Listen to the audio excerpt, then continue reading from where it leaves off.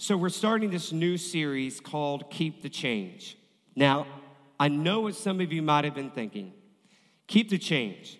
That's a money phrase. I mean, you're talking about money, aren't you, Pastor? All those pastors always talking about money. Keep the change. It's actually not about money at all. Keep the change is all about keeping the change that has happened in our life. As I counsel with people and as I talk to people all the time about their walk, they seem a little bit frustrated that they're not able to sort of keep the change. And maybe they have accepted Christ as Savior, and they've invited them to be Lord of their life and their heart, and they want to live for Him. But it's so hard in this world, guys. I know it's very difficult in this world. It seems like we're being attacked from all fronts. And so the enemy is moving in and circling around us as a body of believers. And everywhere you go, it just seems like we're trying our best to keep the change, to walk in righteousness. And I meet so many people who ask the questions, how do I know if I'm growing? How do I know if I'm keeping the change, if I'm really, really growing? It's kind of like when you were a child and maybe your parents put you up to a doorpost and they marked your height and the date on that and maybe your name, and a few months later or a couple of years later they do the same and mark the date. If we did that with all of our kids, I don't know, we need a whole 12-foot wall, or something, a lot of space to do that. But you and I, we want to be able to measure the change. We want to be able to say, how do we know that we are growing in Christ? How do we know that we are keeping the change in our life? And so that's an important question, because I know this. Jesus told us, one of his very last words, look, I'm going to go to heaven and, I'm going to come back for you. You're not going to know when. I don't even know when. Only God the Father knows. But let me tell you this. Here's my last words. Go and make disciples. That's it.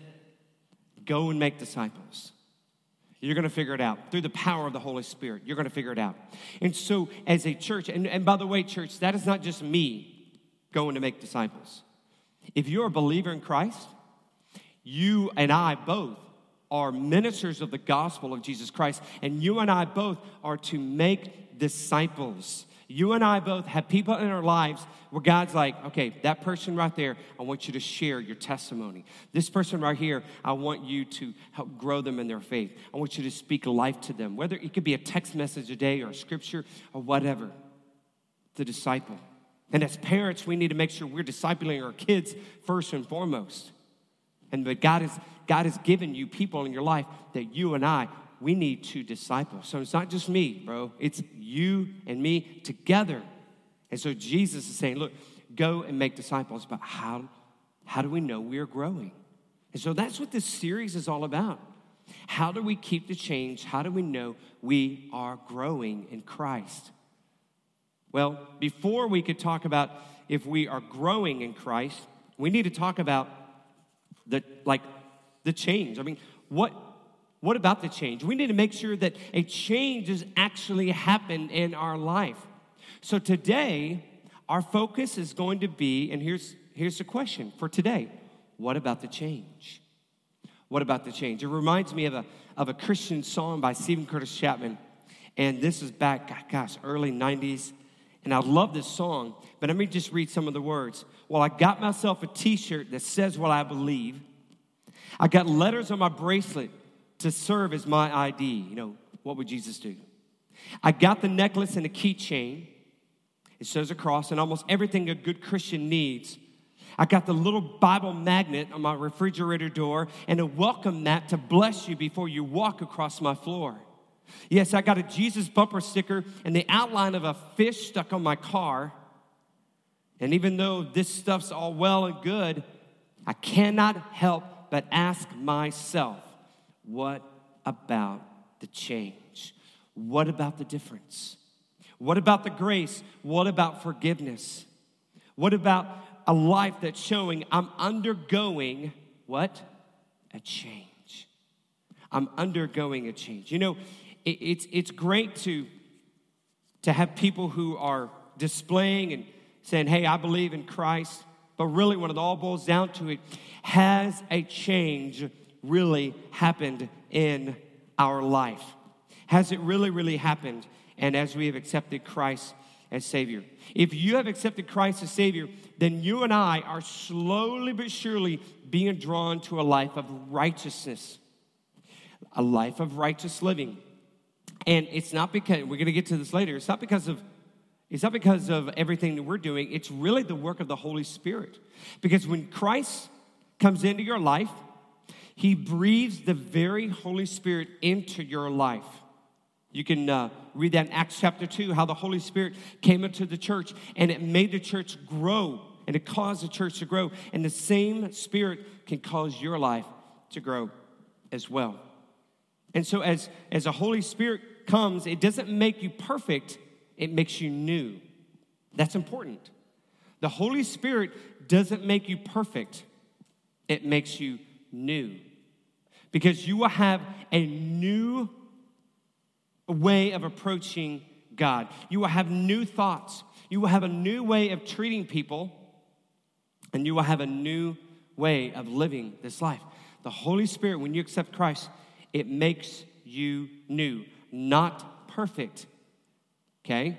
A lot of people in this world who may be unbelievers think, well, those Christians, they're not really living right. Yes, there are hypocrites, and yes, as the body of church, we got to hold each other accountable to that. But let me let you know, I am not perfect. Those who know me know fully well, I am not perfect. I'm far from it. I'm a sinner. Saved by what? Saved by grace. And because of the Holy Spirit in my life, I am a new creation. And if I do something wrong, I'm convicted, not condemned.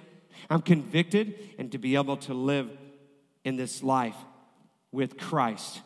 You know, it's all about relationship alignment. You know, it's very similar to like a husband and wife when they are in a relationship of love.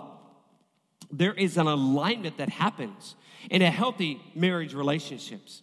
Because it all begins with love. Because if you truly love one another, and this is not a sermon about marriage, but just use this as an example. Because of love, the husband and wife, they align their hearts to one another. They align each other. And there's a change that happens in their heart and how they approach themselves. It's not about what they want. It's about what the other's needs are. And it's very similar to a relationship between a parent and a child. As the child begins to see the love that the parent shows in their life, then a child, once they see that, once they realize it, they're like, oh, wow, my parents really love me. They love me.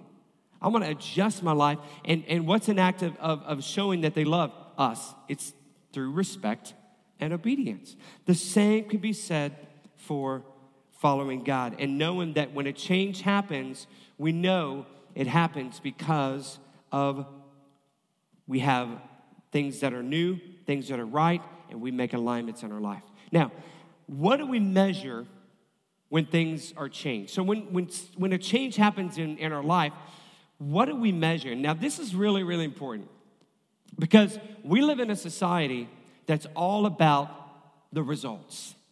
It's all about the results. Students and teachers and administrators in schools, they're all about the results or want to get the results, and that's important. Test results, and it's important to measure those things. And even businesses, they measure the bottom line.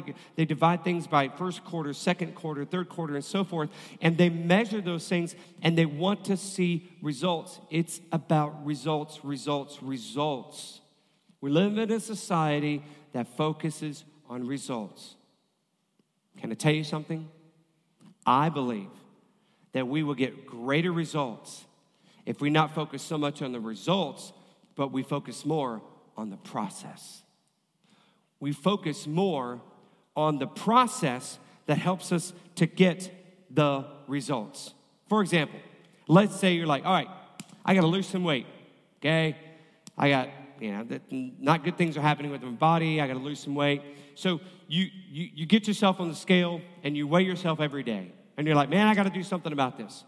I got to do something about this. And you're always measuring results. Let me let you know something, and we're going to tie this over into pretty much every area in your life. Using this as an example, rather than measuring the results, you can measure the process. You can measure the process of that. So if your attention is on more, focus on what you eat, how many steps you take, how many miles you walk, how much water you drink. If that is increased and valued, if you value the process, then you're really going to get the results that you need.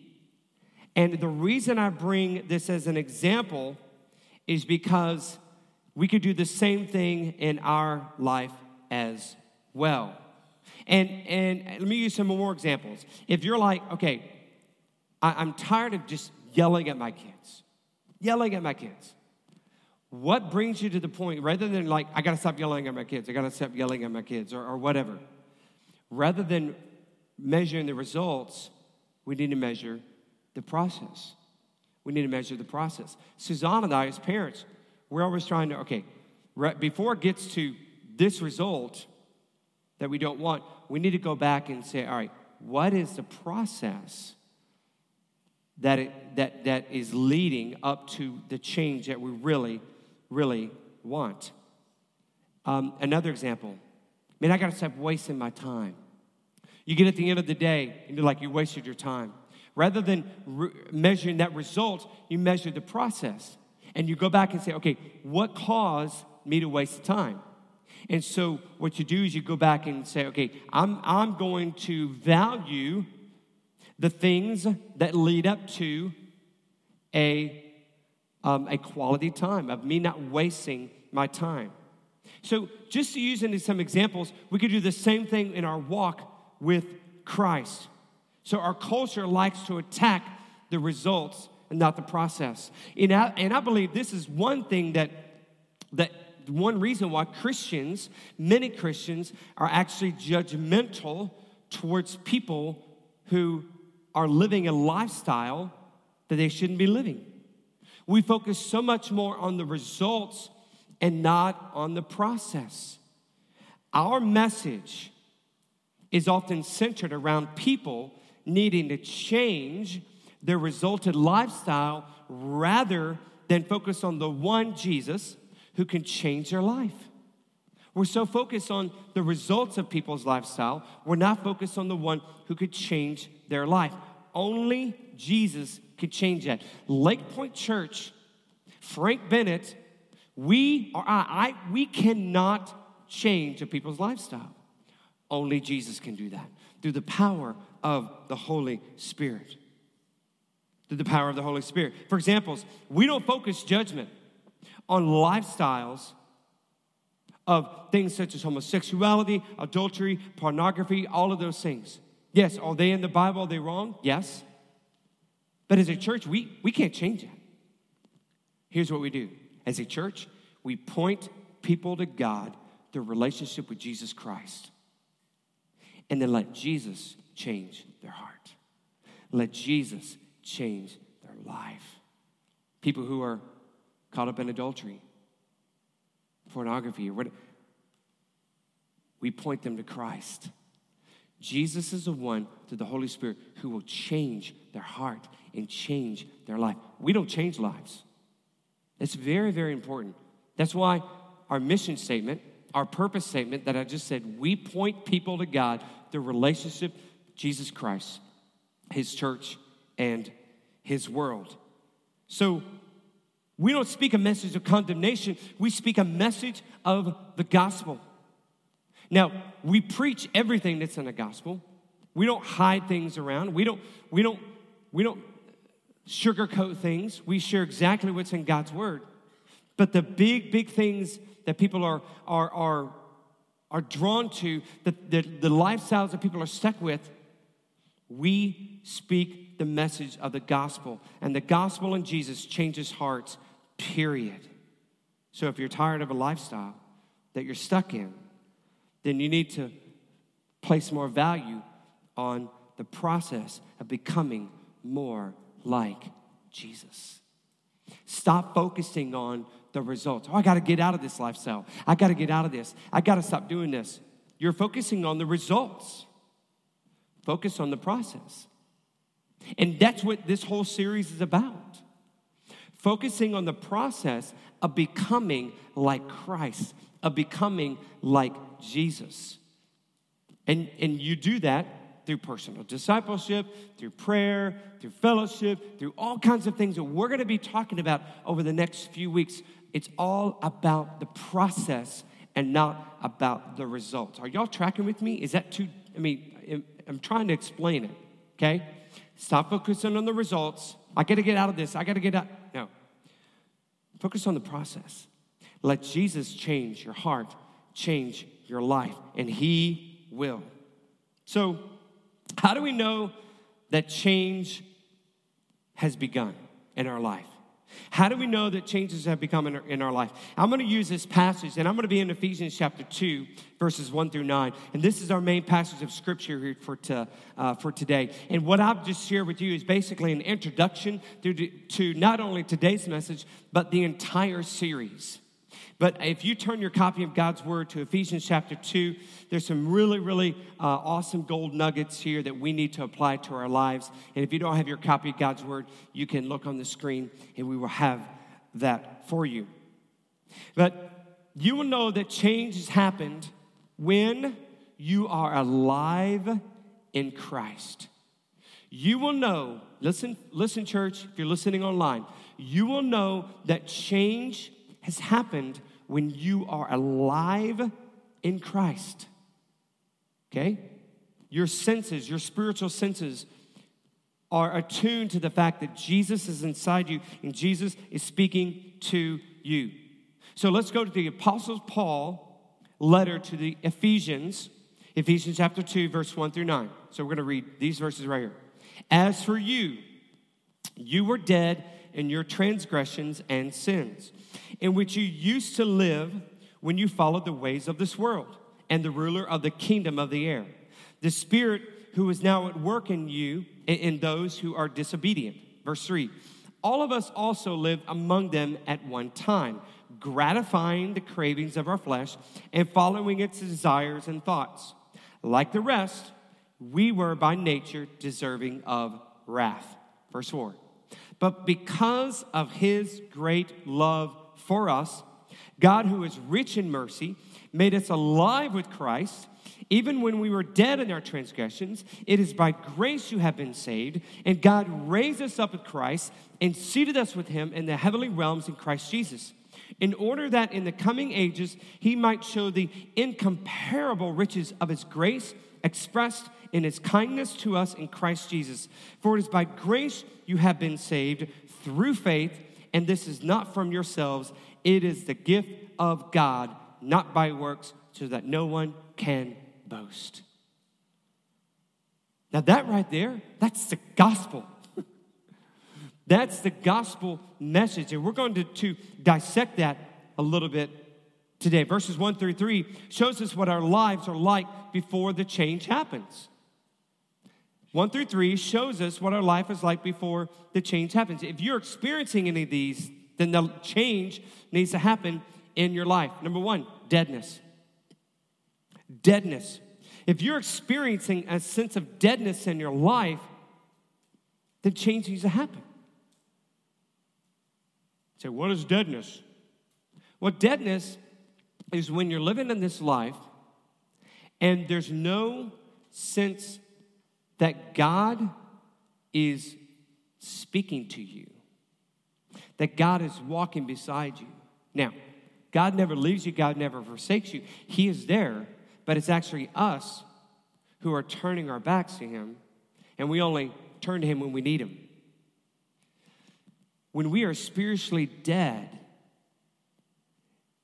and we feel like we are alone and God is not with us, then a change needs to happen. Second thing, follow the world. If you're following the ways of this world, then a change needs to happen in your life. So what does that look like? You don't have to turn there, but it's Mark, just a couple of verses in Mark chapter 4, verse 18 through 19. Listen to this. Still others, like seed sown among thorns, hear the word, but the worries of this life, the deceitfulness of wealth, and the desires for other things come in and choke the word, making it unfruitful. So what is it like living in the world? And there's plenty of other passages in Scripture that shows us this. But we have the worries of life, the deceitfulness of wealth, and the desires for other things. The desires for other things besides Christ. That not only produces deadness in our life, but we are following the world. If you and I are following the world, then there needs to be a change that happens in our life. You know, it's interesting in that in those same verses, in verses 1 through 3, it talks about how the kingdom of the air, okay, following the kingdom of the air, and that's Satan. That's the ruler of this world, of this current earth. You know, he's got dominion over the air. And it's really interesting that you know, through the air, we use things like our phones and internet and all this stuff. And I'm not saying if you have a phone or use the internet, does it mean that, you know, you're going to hell, you're not living for Christ. But isn't it amazing? And Paul's not saying because of, you know, down the road there's going to be internet. But I don't know, I was just reading this week and I was like, it's really interesting. The kingdom of this air. You know, right now there's data flowing in and out of this room to phones and computers and all over the place. I can transfer and a file and send it to you right now, and it's through the air. So even things like we use in our life, if we are following the ways of the world, even the kingdom of the air, meaning following the ways of the world, what they look at, what they do, you know, with their phones, with their devices, if we are following the ways of the world, even with the air, then we need to have change in our life. The last thing he mentions in verse 1 through 3, sinful cravings, desires, and thoughts.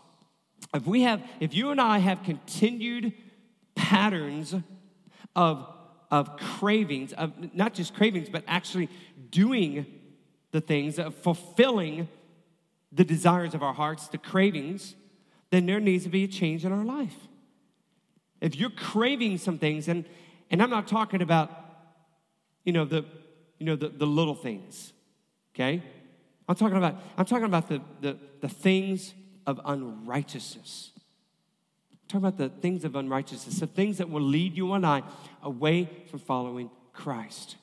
And so if there's a pattern of fulfilling that, there needs to be a change. And all that happens when we role play, when we have the desires in our thoughts, as Paul mentioned in the last part of verse 3, when we have those desires and those thoughts, when we role play in our mind, and we like to go there, and we have those desires and the role plays, that's where the actions start.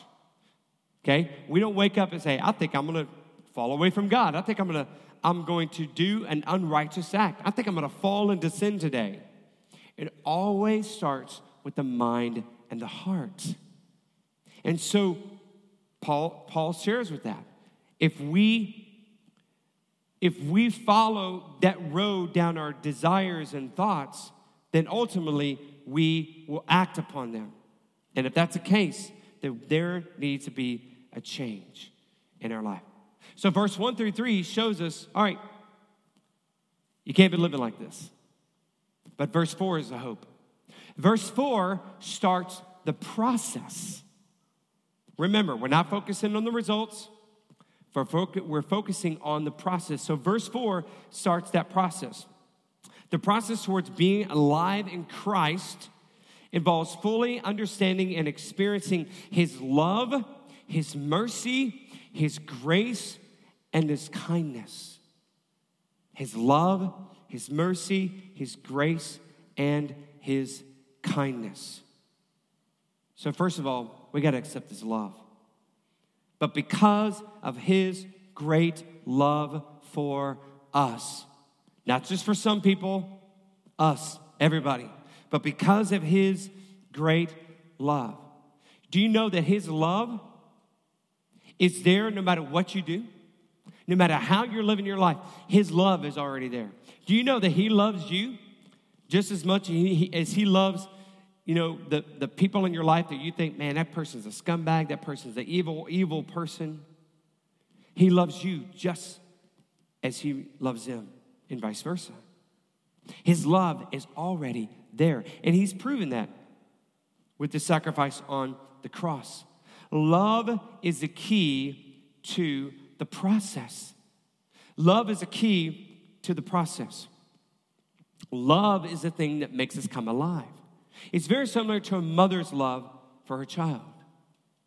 Very similar to a mother's or a parent's love to her child.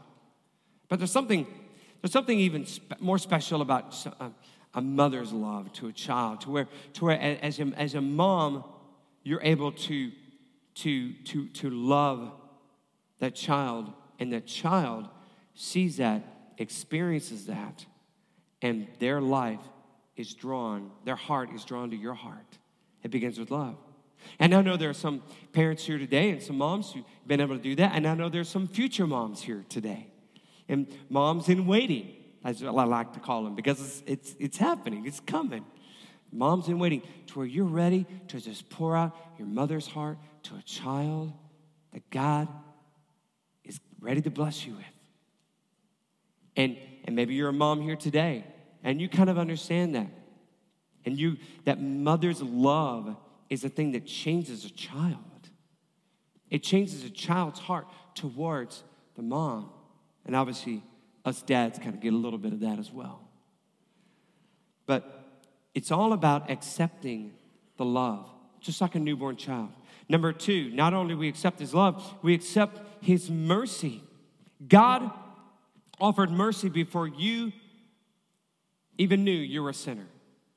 You know, there are people living in sin right now. We're all sinners. We all fall short of the glory of God. But I'm talking about there are people right now, maybe you're listening online, and you're like, man, he's talking about me. Man, you're living in sin, and there's people who are living in sin. They don't even realize that there's someone who has already offered mercy to them. Maybe they're trying to get out of it. They're focusing on the results. They're trying to get it out of their life. Man, I got to stop partying all night. I got to stop getting drunk. I got to stop these drugs. I got to stop sleeping around. I got to stop doing all these things. They're focusing on the results, and they're trying to get out of that, and they're always going to just keep recycling through all of that. Why? Because they're stuck in a results-driven concept and a mindset. When in all reality, they need to let that go. They need to surrender their heart to Jesus. And it's all about accepting his love and his mercy. We complicate things. And you're going to learn as we go down this passage of this sermon series over the next few weeks. You're going to understand what we're talking more about. I love this in Romans chapter 5, verse 8. You don't have to turn to it. It's just one simple verse. You've heard it before. But God demonstrates his love for us in this. While we were still sinners, Christ died for us. Christ died for us. You know, this doesn't sound like a God who's out to get you. If you're listening online and maybe you're here today, it's like, man, I've done some things. God's out to get me. Let me tell you something. God is not out to get you. He's waiting on you. He's on the front porch. He's waiting for you to come home. He's going to run. He's going to celebrate with you. He's not out to get you. This proves, this passage, all these passages, because he first loved us through his mercy. That mercy is there for you to receive. And as we go on to verse 6 through 7 in this passage, when it talks about, and God raised us up with Christ, seated us with him in the realms, in order that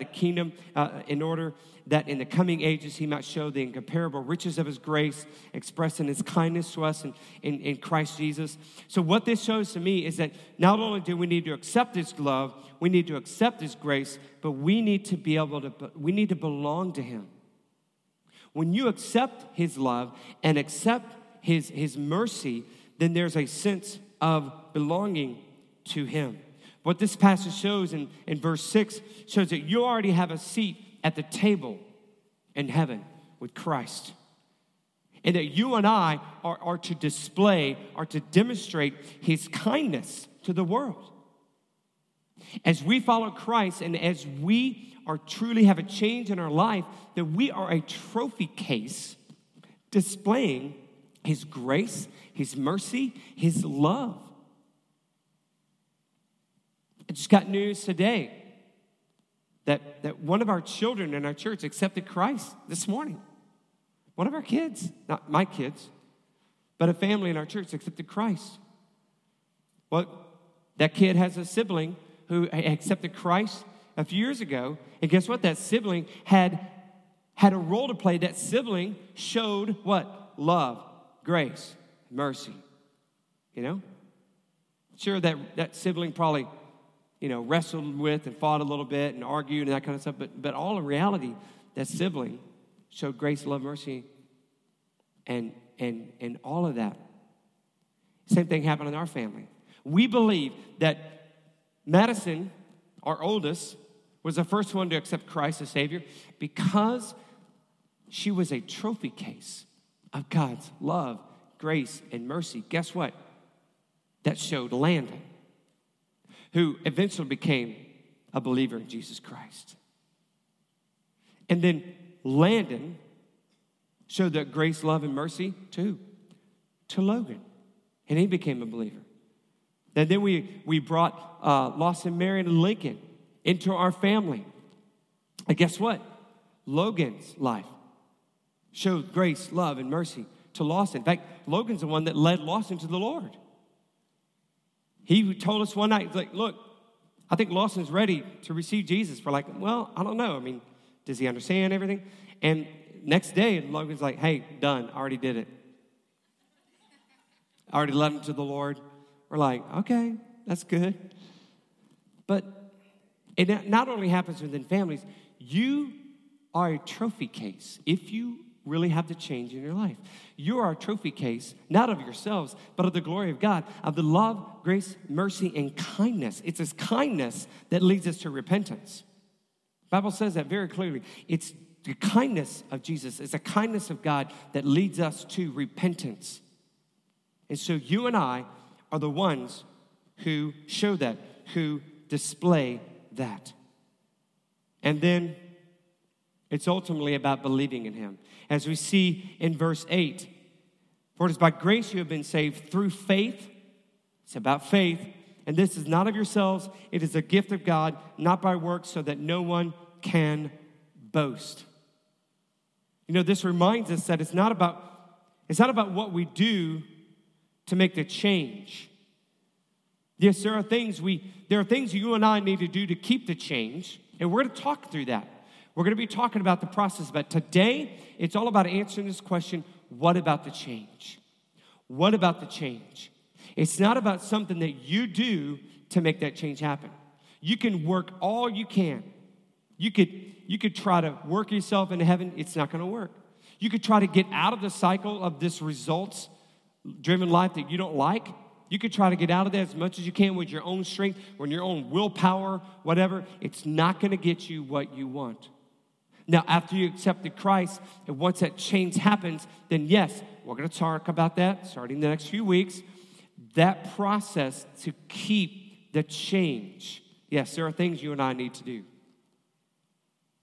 to keep the change. And when I say keep the change, I don't mean to say keep salvation. You're not going to lose your salvation. If you truly are saved in Christ Jesus, he who began a good work in you is faithful and just. He will complete that in us. So it's not about losing that salvation. It's all about growing in Christ and keeping that change. But before we can keep the change, we need to make sure there is a change. We need to make sure there is a change. And that change happens when we understand it's not about what we do. It's about what Christ has already done. It's not about what we do. It's about what Christ is done. It's not about something you're doing, but about where you're moving. Where are you moving? Are you moving toward God, or are you moving away from God? Are you moving toward God, or are you moving away from God? If you're moving towards God with your heart and he's knocking on the door of your heart and you're sensing that, you're like, okay, God, I surrender. I surrender to you. I understand your salvation is free. Your love is awesome. Your mercy is never failing. It's new as a rising sun of every new day. So what is the process? What is the process of accepting Christ? What is the process of having that initial change? It's accepting his love, accepting his mercy, then ultimately belonging to him and being a trophy case of displaying to him, and then believing in him through faith. It's not about what we do. It's about through faith. I believe in you, Jesus. So the change, it's not that hard. It's surrender. A change is not about, I gotta fight. No. A change, it was just surrender. Now, to keep the change, oh yeah, there's a fight. Oh yeah, there's a fight. And that's why it's important that we do this together as a church. But to have the change, it's about surrender. And I know most of you here in this room, and several of you listening online right now, you probably have had that change. You've had that change in your life. You made that change. And yeah, you're trying to seek a way to keep that change and live in a life of righteousness. Yes, we're going to go down that road. Before we do that, I've got to make sure that change happens. When I started this series, when I was studying this week, I was like, okay, Lord, we're going to get into prayer. We're going to get into Bible study. We're going to get into fellowship and all this stuff to keep the change. And God's like, not everyone has changed. How can you keep something that never began, that never started? God wants to start a change in your heart. God wants to start a change in your heart. You got to have the change before you can keep the change. What is the result? What is the result after the process? We see this in one verse, Ephesians, the next verse, 2:10. For we are God's handiwork, created in Christ Jesus to do good works, which God prepared in advance for us to do. We have new life through a greater purpose to do good works through the skills and abilities and the talents God has given to us. We are his handiwork, his craftsmanship. His craftsmanship. We are his handiwork. I was helping Mary and our daughter kind of clean up her bathroom area and just kind of moving some things out. We're about to do some painting and that kind of stuff. And we ran across some artwork. And Marion is actually a really, really great artist. But they were all kind of like, her artwork was like in a tub, a plastic tub. And I was looking at them and I was like, Marion, why are these just right here? Because, yeah, I want to display them. It's like, that is great. She goes, how about we display them on this wall and maybe we can figure out a way to do that well? I was like, yes, you need to display them. Because guess what? You created that. You created that. You need to be proud of that. And they're good. Better than I could do. You know, some of you, or all of you, actually, you are God's masterpiece. You are his handiwork. You are his prize, his joy. You are his creation. And he's painted your life to look like something, and it's beautiful. But if you don't surrender to his love and his mercy and his grace and his kindness, your masterpiece is just in a tub somewhere. It's just in a tub. Get out of the tub. Get it out of there and display it. But you can't display it yourself. Christ is the one who does that. What do? You surrender. You wave the white flag. That's all you do. You surrender to Christ. So God, please help me to follow after you. Every head bowed, every eye closed. I know, as I said just a few moments ago, that there's a lot of people in here who have already accepted Christ as Savior, and that is so awesome. But, I don't want to assume that not everybody in here has actually made that decision to follow Christ. Maybe you're listening online, and you need to make that decision. Maybe there's something here today you've heard. It's like, Frank, I've been trying to get out of this rut. I've been trying to adjust the results, but it's really about the process of surrender to his love, his grace, his mercy, and to ultimately display the masterpiece that God has made me to be.